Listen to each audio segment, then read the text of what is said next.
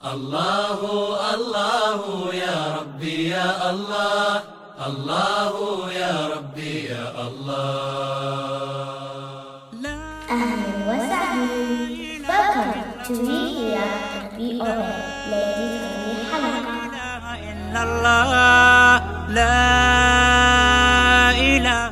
நீங்கள் கேட்டுக்கொண்டிருப்பது 10வது ஹலகா தொடரின் 8வது பாகம்.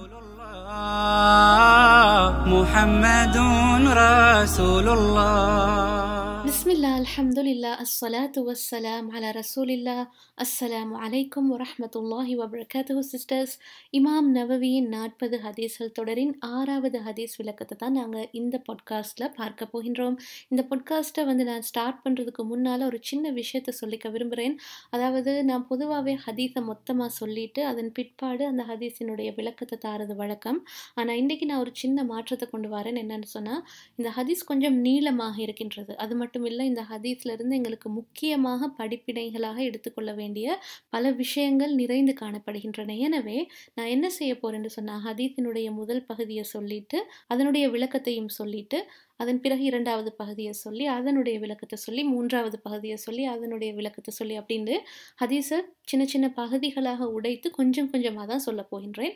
ஹதீஸ் விளக்கத்தை ஸ்டார்ட் பண்ணுறதுக்கு முன்னால் இது உங்களுக்கு சொல்லிக்கொள்வது நல்லது அப்படின்ட்டு எனக்கு நினைத்தது.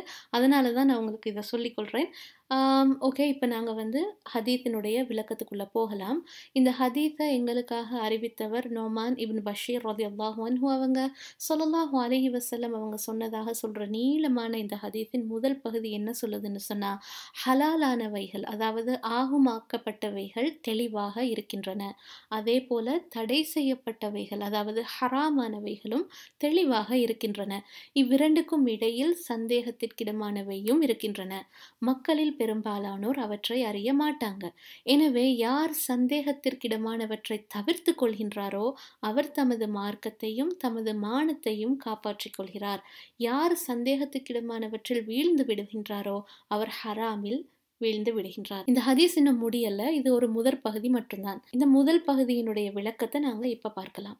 இந்த ஹதீஸை பொறுத்தளவில், இந்த முதல் பகுதியை பொறுத்தளவில் எங்களுக்கு இப்பொழுதுக்கும் தெரிகிற விஷயம் என்னன்னு சொன்னால், உலக வாழ்க்கையை பொறுத்தளவில் எங்களுடைய வாழ்க்கையில் அன்றாடமாக சராசரியாக நடக்கக்கூடிய எந்த ஒரு விஷயமும் 3 வகைக்குள்ளே பிரிக்கப்பட முடியும். அது ஒன்று ஹராமானதாக இருக்கலாம், அல்லது ஹலாலானதாக இருக்கலாம், அல்லது இவை இரண்டிற்கும் இடையில் வரக்கூடிய சந்தேகத்திற்கிடமான விஷயங்களாக கூட இருக்கலாம். இப்போ ஹராம் ஹலால் அப்படின்னு சொன்ன உடனேயே பொதுவாகவே முஸ்லிம்களாக இருக்கலாம், அல்லது முஸ்லிம் அல்லாத சகோதர சகோதரிகளாக இருக்கலாம், எங்கள் எல்லாருக்கும் உடனடியாக நினைவுக்கு வர்றது சாப்பாடு. சாப்பாட்டில் எது ஹலால், சாப்பாட்டில் எது ஹராம் அப்படின்னு சொல்கிறதுல தான் நாங்கள் ரொம்ப கவனத்தை செலுத்திட்டு இருக்கிறோமே தவிர, இஸ்லாம் நான் ஏற்கனவே நிறைய முறை உங்களுக்கு சொல்லியிருக்கிறேன், இஸ்லாம் ஒரு மார்க்கம் இல்லை, இஸ்லாம் ஒரு வாழ்க்கை வழிமுறை. அதாவது இஸ்லாமை நாங்கள் தீனுன்னு தான் சொல்லுவோம். தீனுன்னு சொன்னால் அது ஒரு வாழ்க்கை வழிமுறை. நாங்கள் காலையில் கண் விழிக்கிற அந்த தருணத்திலிருந்து ஈவினிங் தூங்க போகிற அந்த தருணம் வரைக்கும் எங்களோட வாழ்க்கையில் நடக்கிற அத்தனை விஷயங்களும் இப்படித்தான் நடக்கணும், இப்படி நடக்கக்கூடாது அப்படின்னு சொல்லி காட்டி தரக்கூடிய ஒரு வாழ்க்கை வழிமுறை தீன் தான் இஸ்லாமிய மார்க்கம். எனவே இதில் சாப்பாடாக இருக்கலாம், திருமணமாக இருக்கலாம், ஒரு மனிதனோட பேசுகிற மெத்தடாக இருக்கலாம், இந்த மாதிரி பல விஷயங்கள், வியாபார விஷயங்களாக இருக்கலாம், சொத்து விஷயங்களாக இருக்கலாம், இது எல்லாத்துலேயுமே ஹராமானவையும் ஹலாலானவையும் எங்களுக்கு தெளிவாக காட்டித்தரப்பட்டிருக்கின்றன. அதுக்கு நடுவில், அதாவது குர்ஆன்லேயோ ஹதீஸ்லேயோ நேரடியாக இது ஹராம் அல்லது நேரடியாக இது ஹலால் அப்படின்னு சொல்லப்படாத ஒரு சில சந்தேகத்துக்குரிய விஷயங்களும் இருக்கின்றன. அந்த மாதிரி சந்தேகத்துக்கான விஷயங்களை தவிர்த்து கொள்வது தான் எங்களுடைய மார்க்கத்துக்கும் எங்களுடைய மானத்துக்கும் நல்லது அப்படின்ட்டு தான் இந்த முதல் பகுதி எங்களுக்கு சொல்லுது. இப்பொழுது ஹலால்னு சொல்கிற நேரம் எங்களுக்கு தெரியும், அது என்ன ஒரு வாழ்க்கை விஷயத்துலையும் இதெல்லாம் உங்களுக்கு ஆகுமாக்கப்பட்டவை, இதெல்லாம் உங்களுக்கு தடுக்கப்பட்டவை அப்படின்னு சொல்லி குர்ஆனும் ஹதீஸும் தெளிவாக சொல்லுது. அதே மாதிரி தான் ஹராமான விஷயங்கள். உதாரணத்துக்கு சொல்லுவோம், இப்போ எங்களுக்கு கல்யாணம் பண்ணுறதுக்கு யாரெல்லாம் அனுமதிக்கப்பட்டாங்க, யாரெல்லாம் அனுமதிக்கப்படலை அப்படின்றதுல சூரா நிசால நிறைய விஷயங்கள் சொல்லப்படுது. அது மட்டும் இல்லை, எங்கள் எல்லாருக்கும் தெரியும் ஹராமானவை அப்படின்னு சொல்லி வெரி கிளியர், அதாவது ரொம்ப தெளிவாக எங்களுக்கு சொல்லப்பட்ட பல விஷயங்கள் இருக்கின்றன. அது ட்ரக்காக இருக்கலாம், மதுபானமாக இருக்கலாம், இன்னொருத்தவங்களை போட்டு ஒப்ரெஸ் பண்ணுறதாக இருக்கலாம், களவு எடுக்கிறதாக இருக்கலாம், பொய் பேசுறதாக இருக்கலாம், புறம் பேசுறதாக இருக்கலாம், ஒரு மனிதனுடைய கேரக்டரை பற்றி தப்பான விஷயங்கள் பேசுறதாக இருக்கலாம். இது எல்லாமே ஹராமாக்கப்பட்டிருக்கின்றன. இதுக்கு நடுவில் இருக்கக்கூடிய சில விஷயங்கள் எங்களுக்கு தெளிவின்மையாக இருந்தால் அதிலிருந்து நாங்கள் விலகிக்கணும் அப்படின்றது தான் இந்த ஹதீஸினுடைய விளக்கம். அதை விளங்கப்படுத்துறதுக்கு நான் உங்களுக்கு ஒரு சின்ன விஷயத்தை உங்களுக்கு நினைவுபடுத்துகின்றேன். ஸல்லல்லாஹு அலைஹி வஸல்லம் அவங்க ஒரு நபி. அவங்களுக்கு சதக்கா அப்படின்னு சொல்லக்கூடிய விஷயம் ஹராமாக்கப்பட்டிருந்தது. அதாவது சதக்காலிருந்து அவங்களுக்கு எந்த விஷயத்தையுமே நுகர்ந்து கொள்ள முடியாது. அது சாப்பாடாக இருக்கலாம், இன்ன பிற விஷயங்களாக இருக்கலாம். சதக்கா அப்படின்னு வந்துச்சுன்னு சொன்னால் ஸல்லல்லாஹு அலைஹி வஸல்லம் அவங்களுக்கு அது ஹராமாக்கப்பட்டிருந்தது. அந்த மாதிரி இருக்கிற அந்த கட்டத்தில் ஸல்லல்லாஹு அலைஹி வஸல்லம் ஒரு நாள் நிலத்தில் ஒரு பேரீத்தம்பழத்தை காண்றாங்க. அந்த பழத்தை பார்த்து அவர் சொன்ன விஷயம், இந்த பேரீத்தம் பழமானது சதக்கால இருக்குமோ அப்படின்ற ஒரு சந்தேகம் எனக்கு இருக்கிறதுனால இந்த பழத்தை நான் சாப்பிடலை. அப்படி அந்த சந்தேகம் இல்லாமல் இருந்திருந்தால் இந்த பழத்தை நான் சாப்பிட்ருப்பேன் அப்படின்னு ஸல்லல்லாஹு அலைஹி வஸல்லம் அவங்க சொன்னாங்க.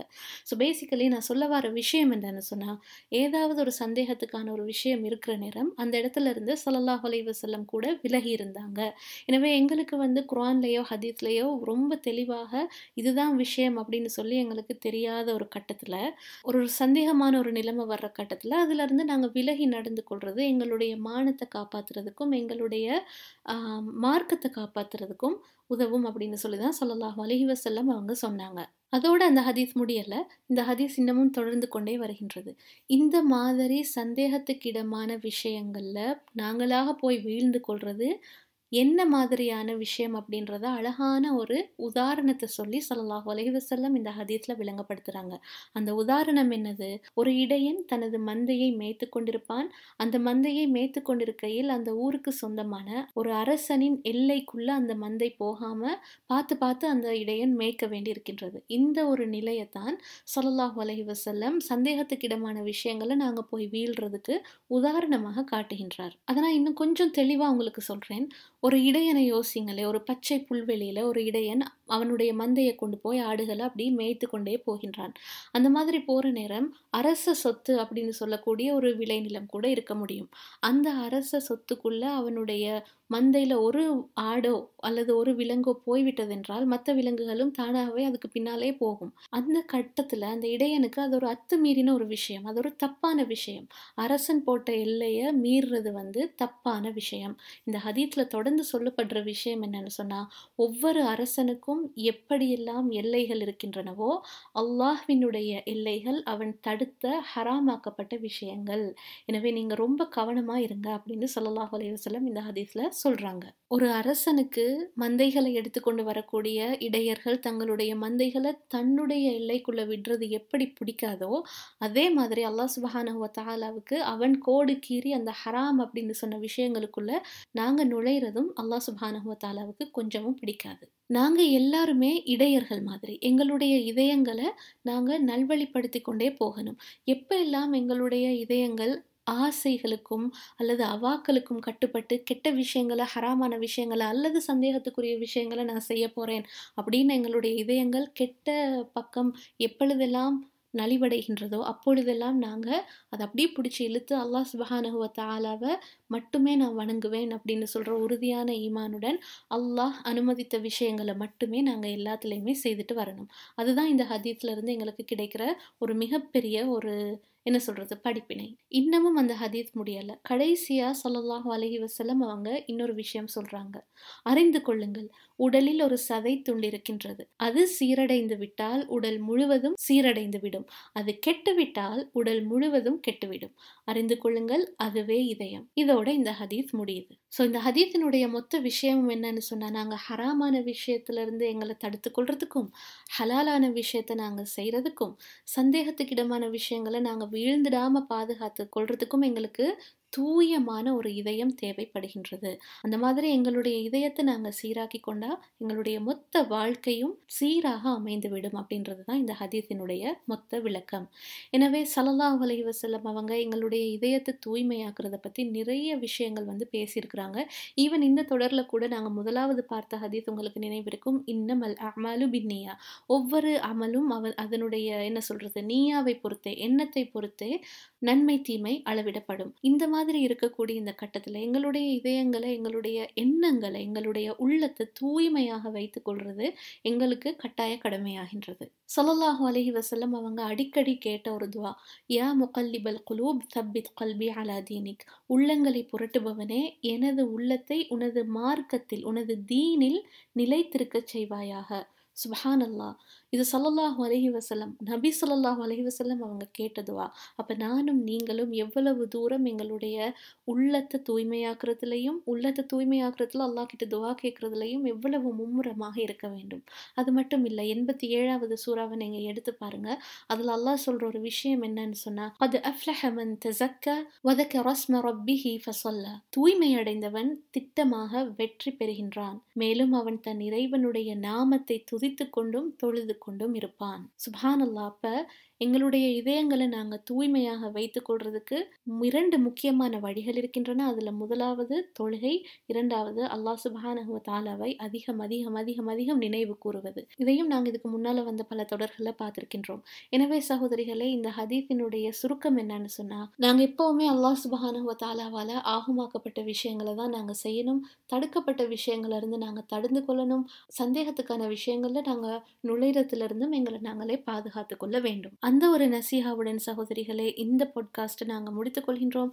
இன்ஷா அல்லாஹ் அடுத்த வாரம் அடுத்த ஹதீஸ் விளக்கத்துடன் உங்களை சந்திக்கும் நோக்கத்துடன் உங்களிடமிருந்து சலாம் சொல்லி விடை பெற்றுக் கொள்கின்றோம். அஸ்ஸலாமு அலைக்கும் வரஹ்மத்துல்லாஹி வபரகாத்துஹு.